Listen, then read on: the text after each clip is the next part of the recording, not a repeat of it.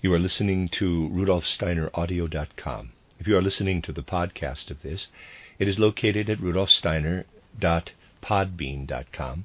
Please consider becoming a patron. As well, there are two publishing houses, steinerbooks.org in America and rudolfsteinerpress.com in England, which are the sole publishers of Steiner into English and have given me permission to do these recordings. Please consider patronizing them as well. This is a reading of Collected Works, Volume 84 by Rudolf Steiner, his last public lectures, entitled The Aims of Anthroposophy and the Purpose of the Goetheanum, translated by Matthew Barton.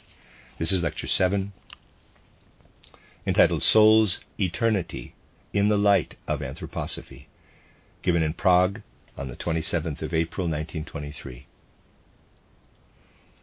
To speak from the perspective of anthroposophy means to face great opposition today, very understandably.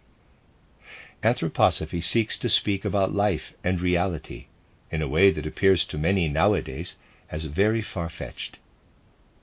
Especially if we speak of a theme such as the one we will consider this evening, that of the immortality of the soul, weighty objections are raised by voices in scientific or academic circles, stating that such things are beyond the scope of our knowledge, and should therefore not be discussed.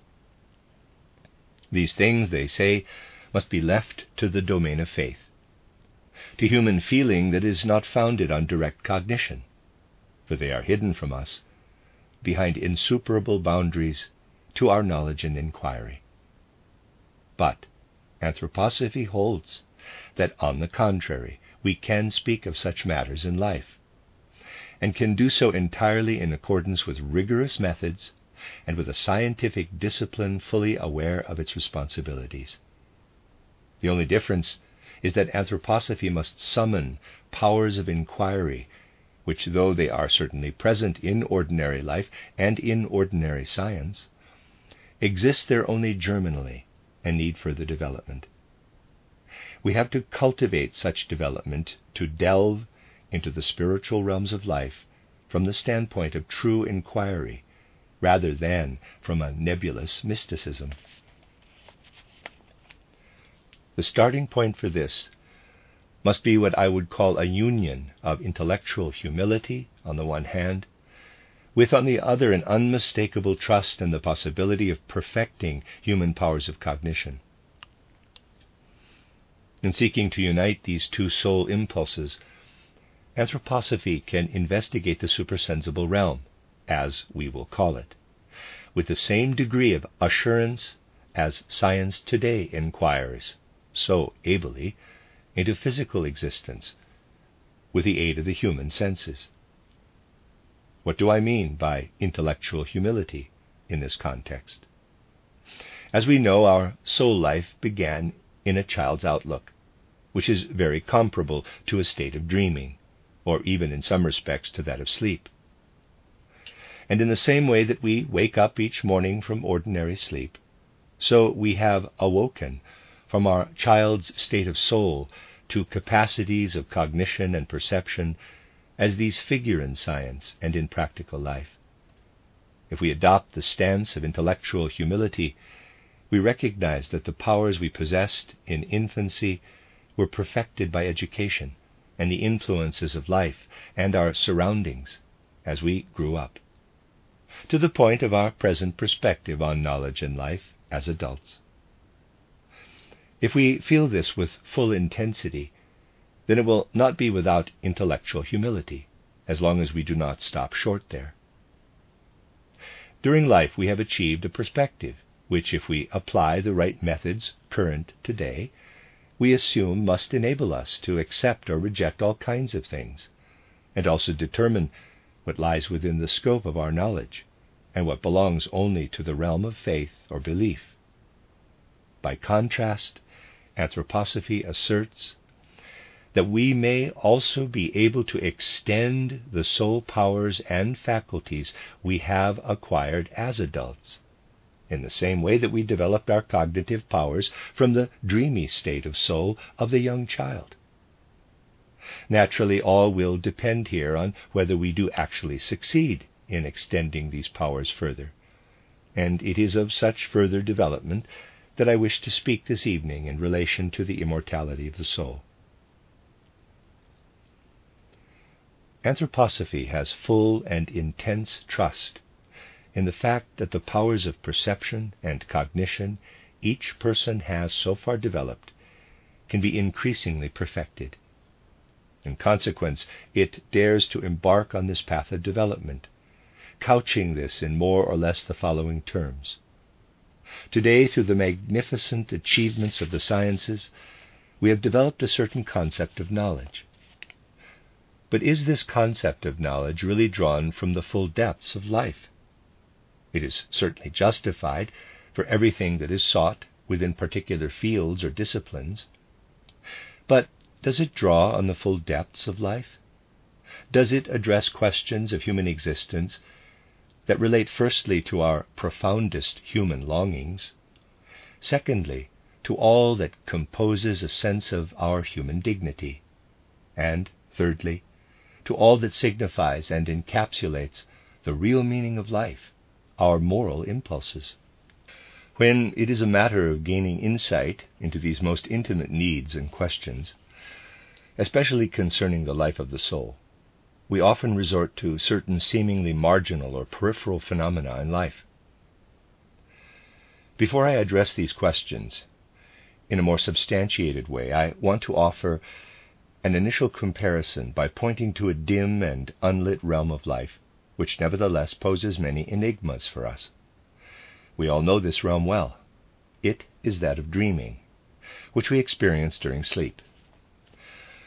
I want to expressly state that I am not referring to dream and sleep here as a pointer to certain knowledge, but only as a point of departure for things I wish to discuss today.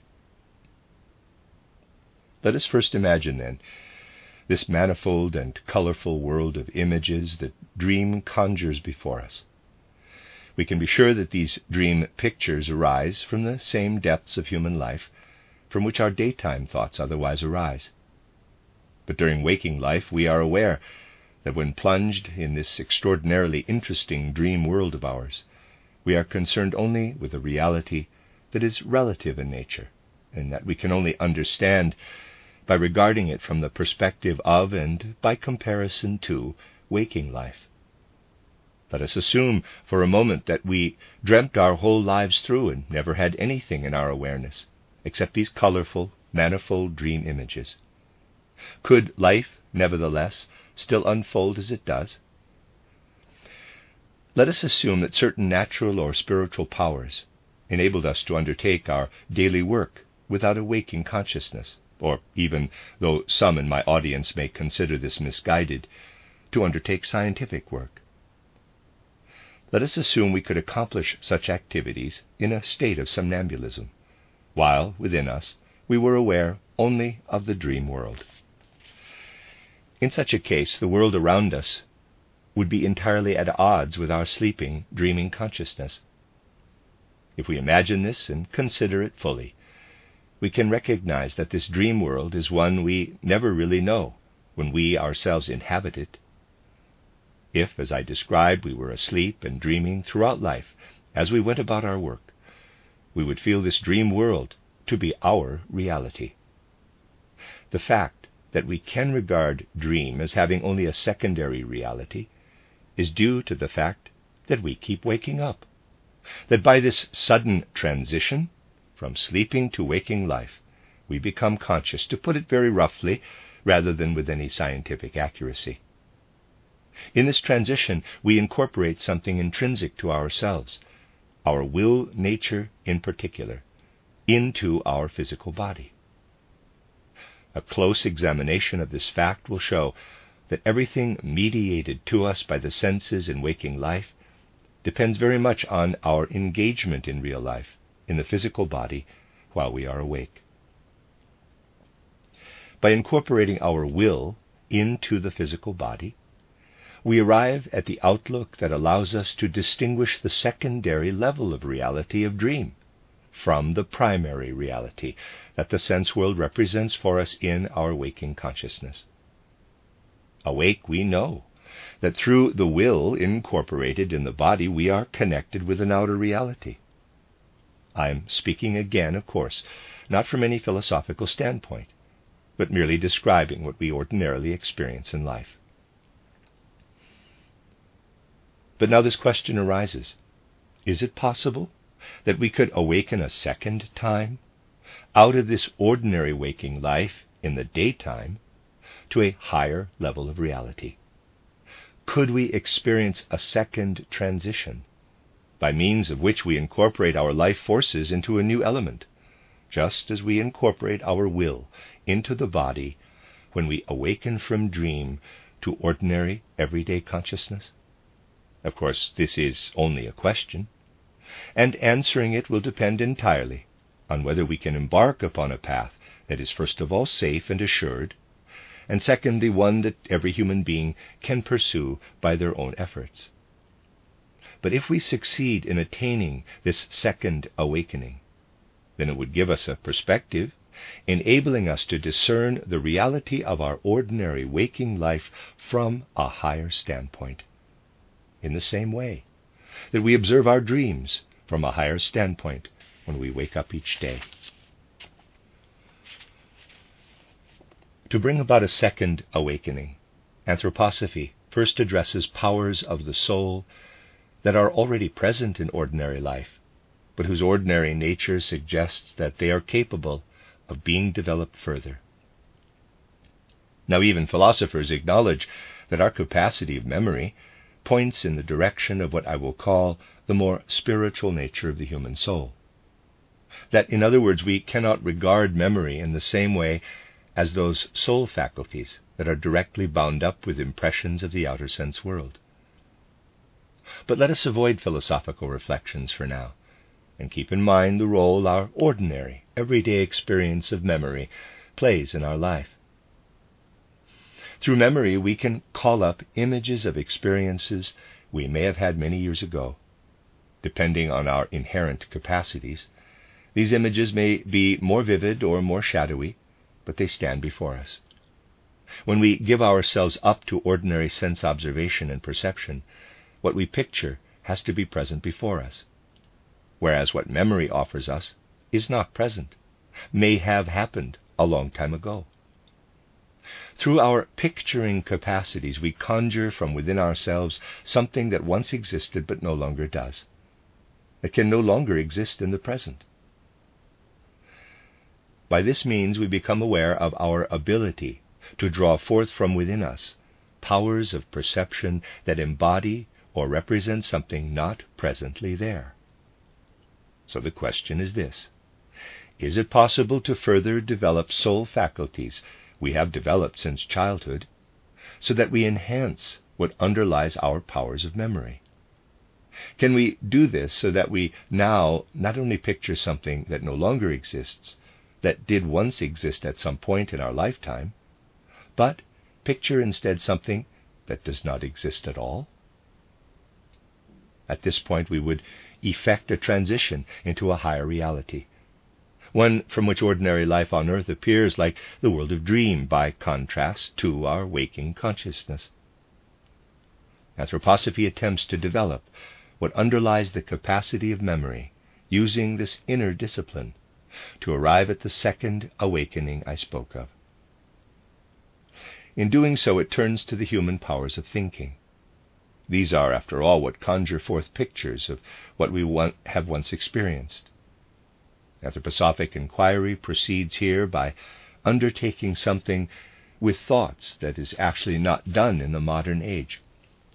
Modern thinking, and from a certain point of view rightly so, is more concerned with attention to the outer world, but allowing external impressions to act upon us, then processing these impressions by enumeration, measuring, weighing, and using thinking to combine them, is a passive form of thinking. One considered all the sounder for knowledge, the more passive it is, the more it surrenders itself to the information received from our outer senses and organs of perception. Anthroposophy turns to this thinking and seeks to develop it further, and by so doing to avoid all fantastical conceptions such as many philosophers entertain. For this purpose, easily surveyed thoughts of no special significance are placed at the center of ordinary awareness, and one then concentrates the soul entirely on these thoughts. We withdraw soul life entirely from outward impressions and outer life, trying to strengthen this soul life increasingly by focusing it upon one or a series of easily surveyed thoughts.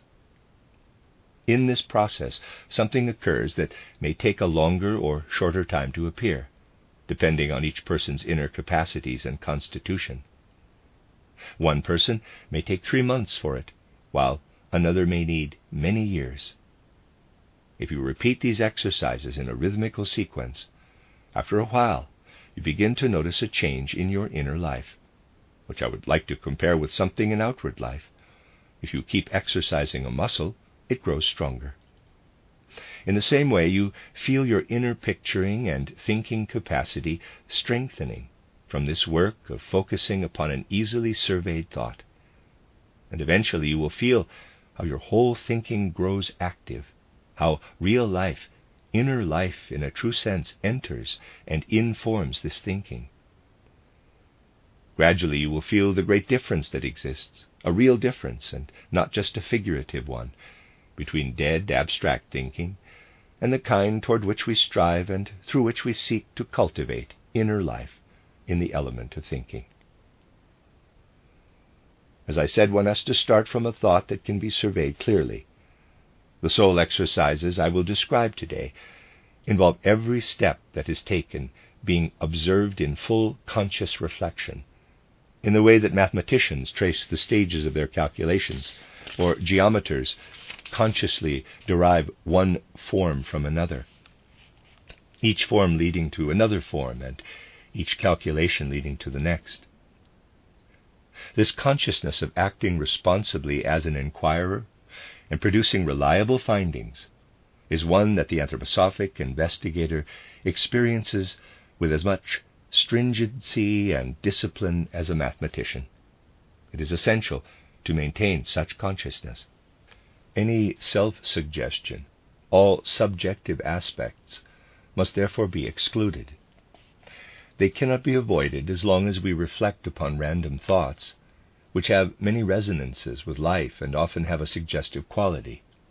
But if we assemble thoughts that perhaps have no outward importance for us, such as, in quotes, light wisdom, and concentrate our whole soul life upon them while remaining indifferent to their reality value, then our thinking capacity will strengthen. And by this means, though, as I said, it takes longer for some and less time for others, we come to know what it means to live in thinking. You see, gradually our higher aspect is released from the mundane aspect that, as we know, inhabits our physical body.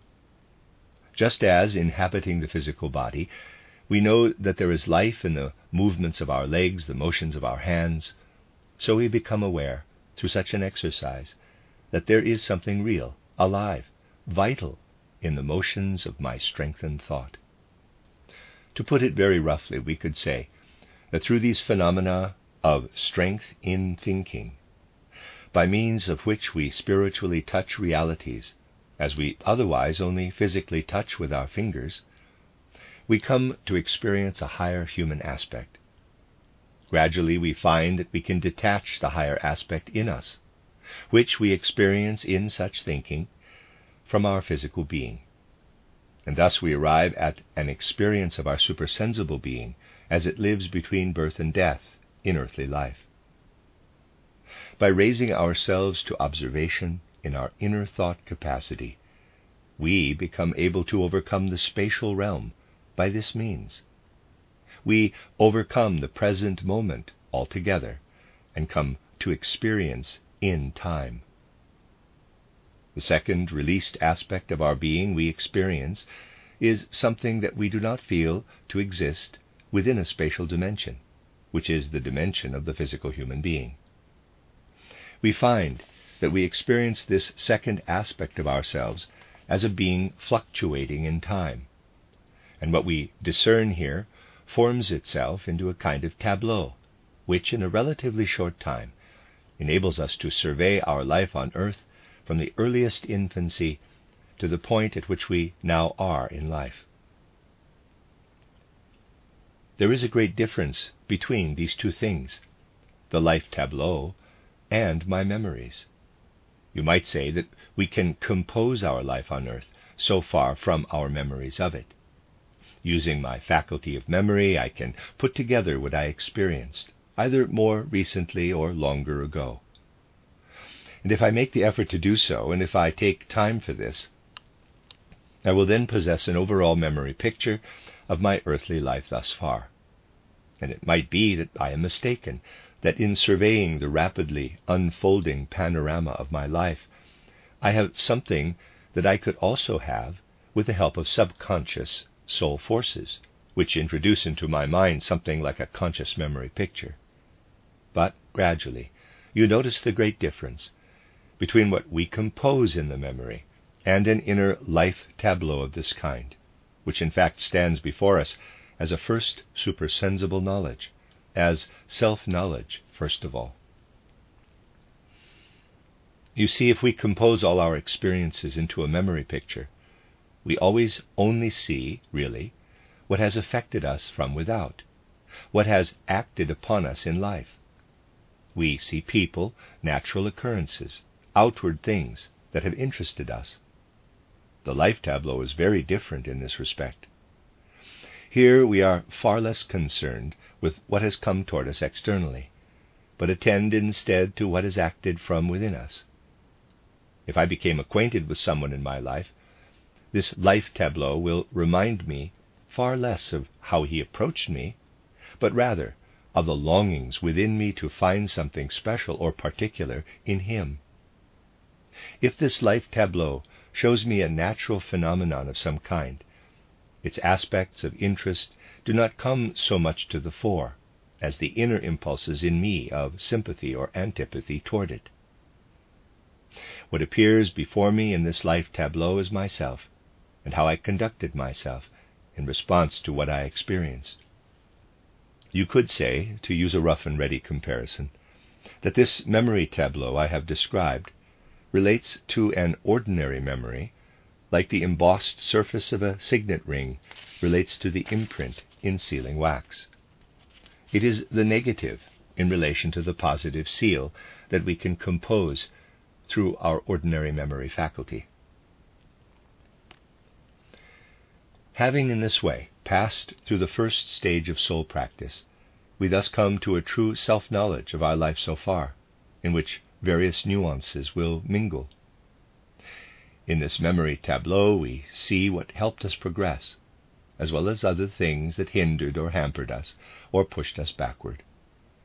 We place ourselves with our human dignity and value into this memory tableau, and through the knowledge awoken in us through it, we acquire an idea of what we are only now, in relation to outward reality and sensory powers, entitled to call the ether of the world.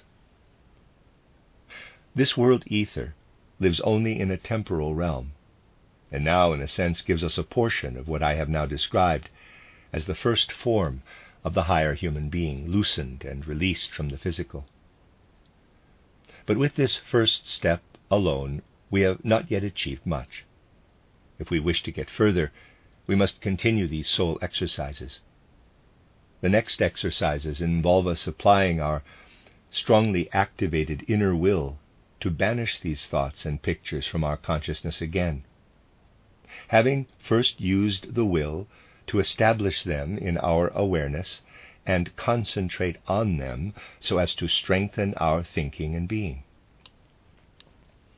As I said, full conscious reflection must hold sway, as practiced by a mathematician. It has to be said, you see, that our whole life of soul is, in a certain respect, absorbed completely by the thoughts we place at the center of our awareness, and especially when thinking has become sufficiently alive, by our own inner experience conjured before us in the mighty images of the life tableau. We are strongly swayed by what appears before our inner eye, EYE, in this way, as a picture intensified into vivid reality. A still greater power is needed then to banish such thoughts and pictures once more from our awareness than we would otherwise need to rid our mind of ordinary thoughts. We should try to acknowledge this honestly. When our senses fall silent, when also what we have perceived through the senses falls silent, when the interplay of thoughts falls silent, and thoughts and feelings are in a sense banished from our awareness, then we fall asleep. If thoughts do not stir and stimulate us, we do not have the strength to maintain our waking state. But if we have the strength of soul that is needed for what I described, then we also possess the strength to eradicate again the thoughts and pictures we have gained, which, as I described, enter us by virtue of an inwardly strengthened life. We have the strength to keep our whole mind free of thoughts and yet still to remain awake.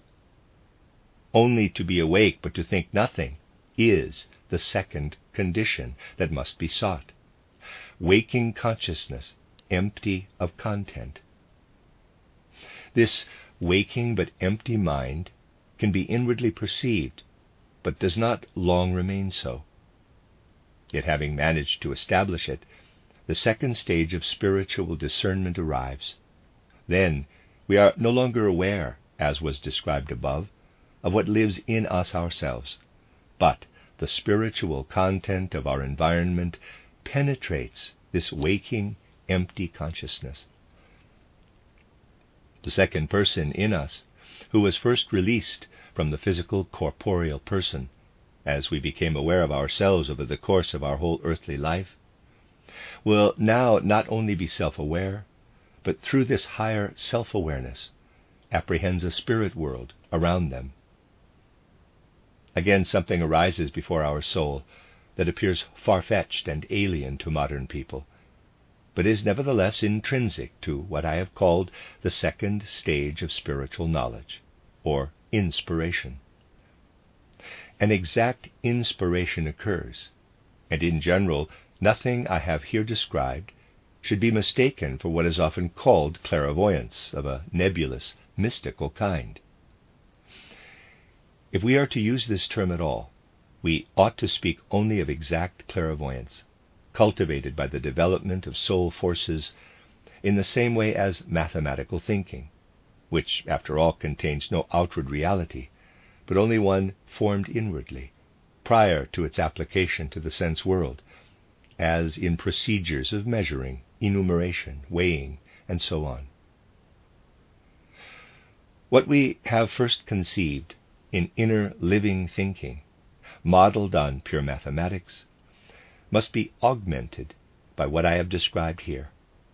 And through these spiritual labors, we come to findings and insights in the same way that we come to insights through measuring, counting, and weighing. What occurs is a state of soul that we do not know in the ordinary mind, because we do not need it. I want to clarify this soul condition that occurs when we have achieved an empty waking awareness. Let us imagine for a moment that we are in a big modern city, with all its hubbub and noise. We can't find peace or tranquility here. It distracts us and fills our awareness. But then we leave the city, and the noise and hubbub slowly fade as we put more distance between ourselves and all its commotion. Let us now imagine that we leave the city far behind and enter the quietness of a wood. Here we reach a stillness and degree of quiet that we could call, in quotes, zero, compared with the city's hubbub. Silence around us, quiet within us. But now something else can happen, although such things are not observed in the ordinary course of life. For this we must resort to a second metaphor. As you know, if someone has a certain amount of capital, they can slowly spend it, and their assets grow ever less. If they do not earn any more but go on spending, then they arrive at zero assets. And if they still continue to spend, then they incur debt, and thus they have less than nothing, less than zero. Mathematicians use negative numbers to represent this situation, minus sums. Now picture this. We have distanced ourselves from the noisy hubbub of the big city, but we continue to descend into stillness, quieter than quiet, and more silent than the 0 point of silence.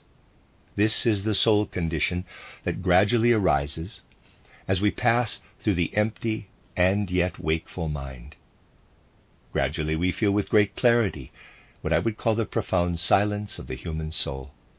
This deep silence is not only quietness, but more, or, if you prefer, less than quiet.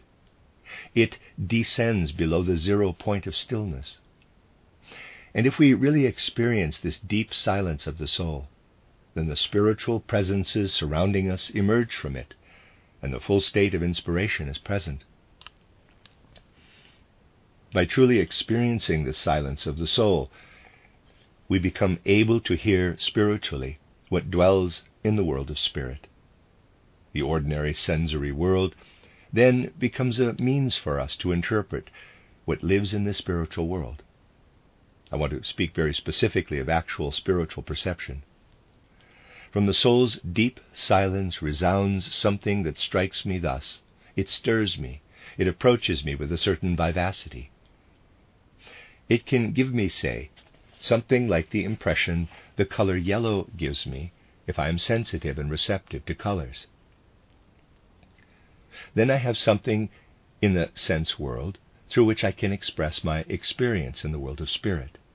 My perception is one I can describe by saying that it affects me, as the color yellow does, or like the tone C or C sharp in music, or like warmth or cold.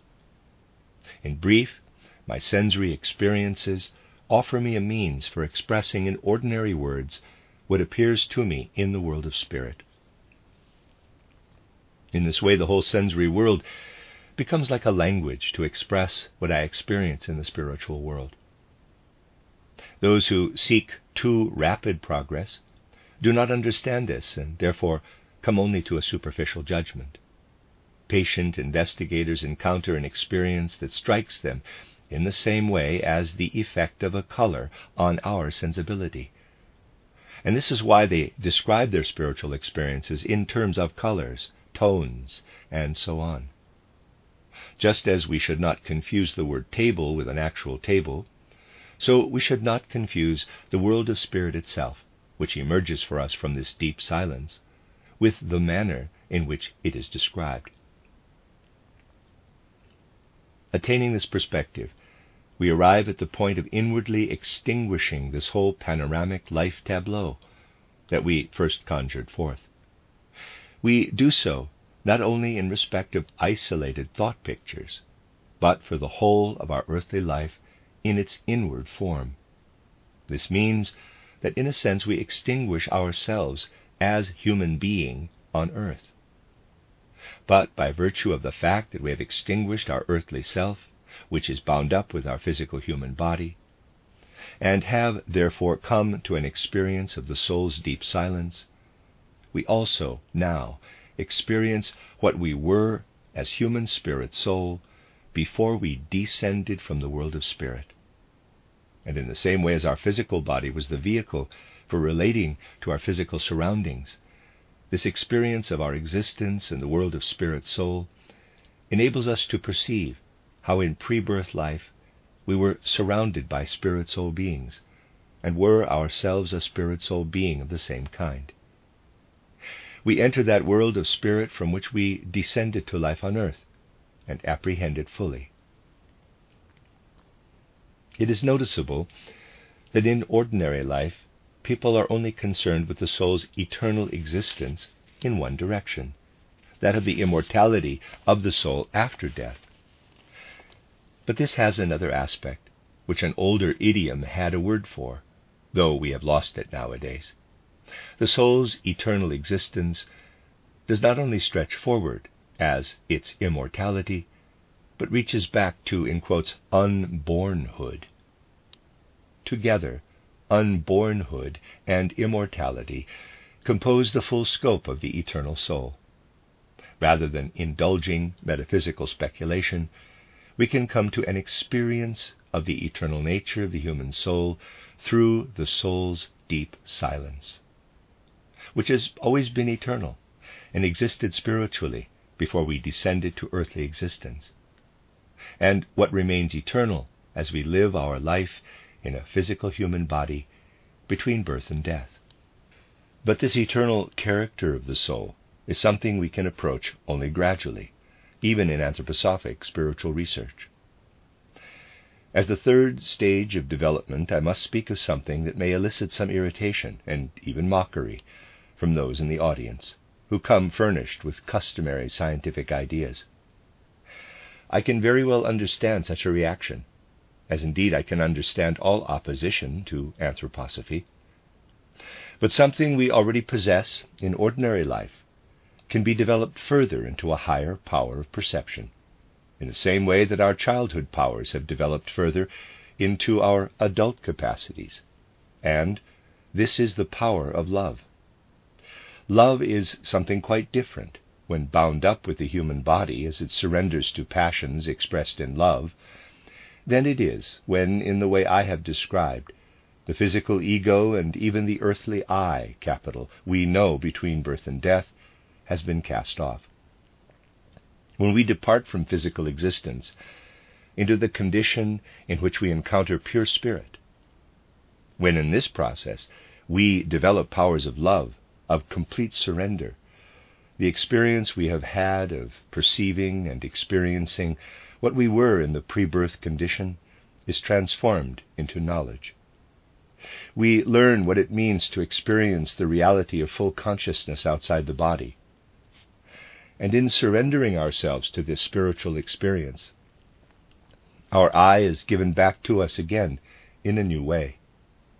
The I that lives in self-seeking egoity here in earthly life, which is then overcome by acquiring the self-knowledge that can be gained when this I is twice extinguished, thus develops love in the full meaning of the word at a soul-spiritual level.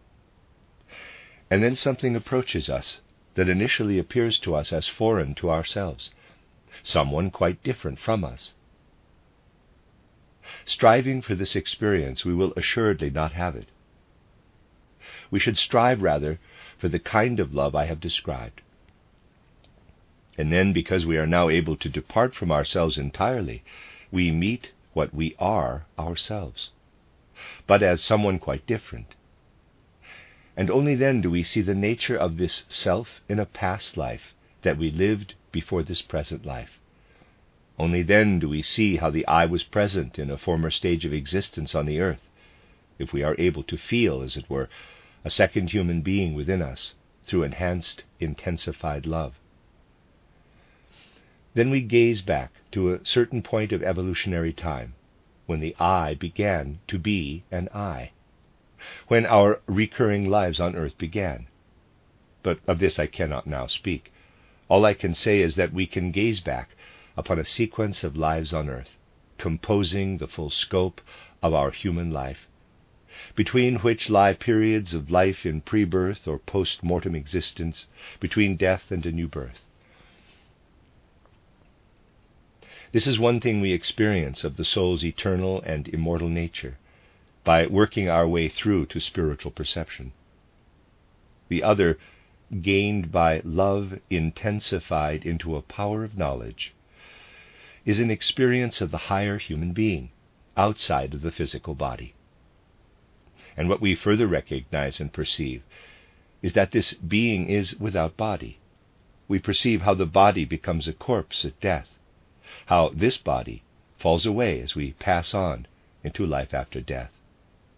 In the same way that we gained vision of our pre-birth life, of our unbornhood, so now we look into immortality, into life after death. The moral impulses we acquired in our earthly life, which we bear with us through the gate of death, and the way in which we prepare a new earthly existence in communion with the world of spirit, so as to descend again to birth on earth, now rises vividly before the soul, which has begun in intellectual humility, but has also succeeded in harboring a certain trust in inward human powers. This leads knowledge into the realm of life that lies so close to human longings and needs.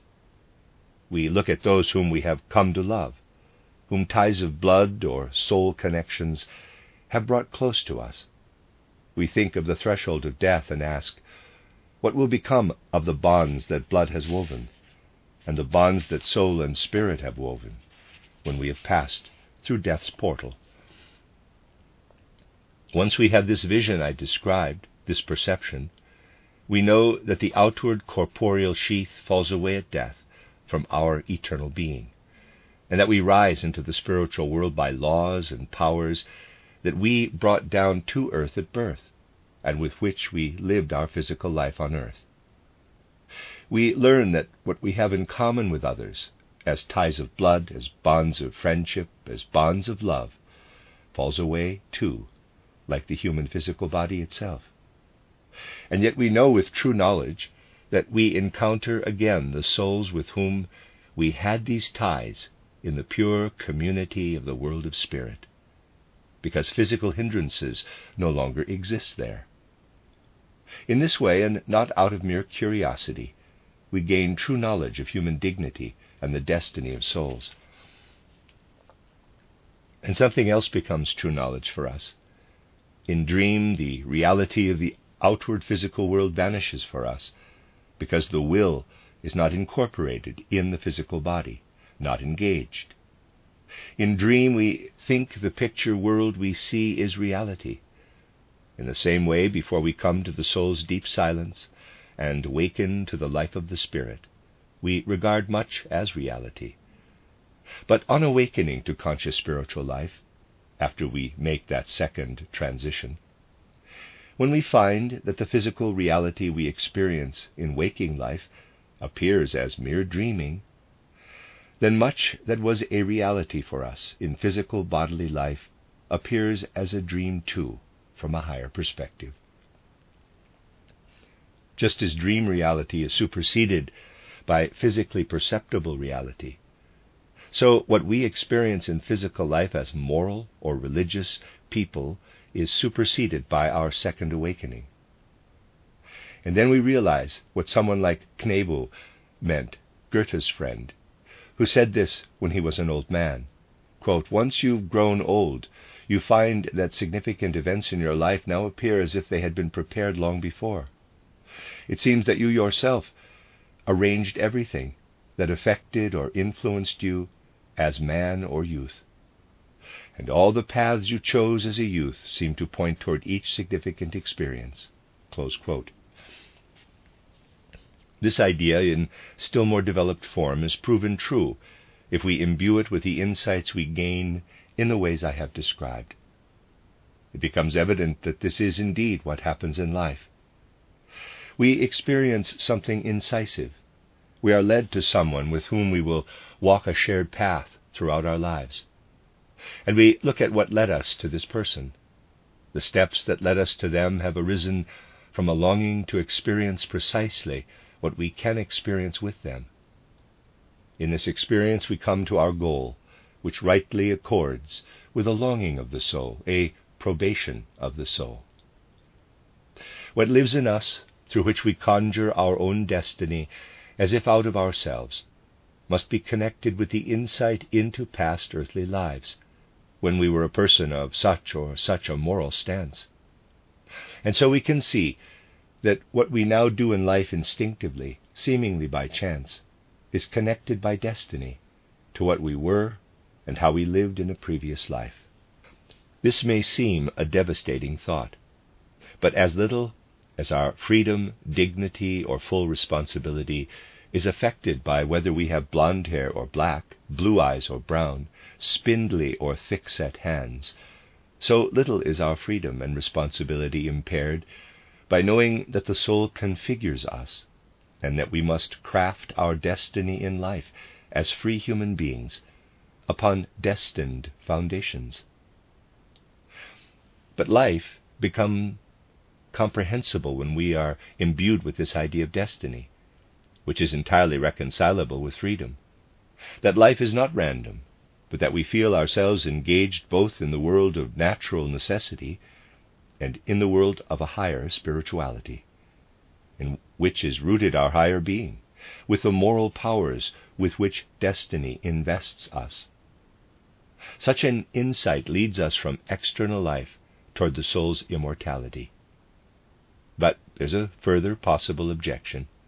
Yes, perhaps certain spiritual investigators can discern these things, but what does it signify for ordinary people? Well, it signifies exactly as much as an artist's work signifies for someone who is not a painter. It would be sad if everyone had to be a painter in order to appreciate a work of art. One needs only a certain healthy sensibility to experience the quality of an artwork, and only healthy human common sense to experience what the spiritual investigator describes. But if we place the sadly numerous preconceptions in our own path as hindrances, then instead of revealing a whole world to us, the pictures conjured by the anthroposophic spiritual investigator will appear to us as random blobs of paint. Even for those whose lives run in a straightforward, ordinary fashion, this world is fully comprehensible from accounts given by the anthroposophic investigator. And by drawing on books such as title Knowledge of the Higher Worlds, people can always also embark on the path of spiritual research without altering their outward lives, and check what the spiritual investigator is saying, to see whether he is simply talking out of fantasy, or whether his findings are firmly established, like mathematical judgments, like the results of measuring, counting, and weighing, and so on. This is what spiritual science wishes to introduce into modern human culture, inevitably seeing it as meeting the inmost needs of numerous people. You see, today many people, as a result of their education and the prevailing scientific paradigm, have an unconscious yearning to know something, to have a real experience of matters very close to the human heart. I have spoken of only one of these today, namely the soul's immortality, and all that relates to this. But in consequence, something is introduced into the world which is very like the Copernican worldview when it was introduced into a culture wedded to an older outlook. People will reject it as idiocy, but slowly it will come to seem self-evident. The Copernican worldview took a long time to be accepted. Anthroposophy can wait. Yet it has a cultural obligation to state that ordinary science, whose methods are held to be sacrosanct, has developed a psychology based on external investigations, using external means of counting, computation, and analysis that is devoid of soul. Science even considers this to be an ideal state of affairs. Anthroposophy does not dispute the justification for such methods, founded on the scientific outlook, but it seeks to add to it a fully developed understanding of the inmost nature of the human soul, of what is soul spiritual in the whole world, the eternal life that exists in the whole cosmos, so that human beings can discern themselves as eternal too, immortal, and inwardly connected with the eternal in the cosmos. Thus, anthroposophy seeks to offer insight into our life at present and in the coming future, and by so doing to meet a need of our time, adding to modern soul-devoid psychology a living psychology, elicited from the human soul itself, a psychology founded on a world outlook pervaded and imbued with soul, with spirit. It is this that will be needed increasingly. The end of Lecture 7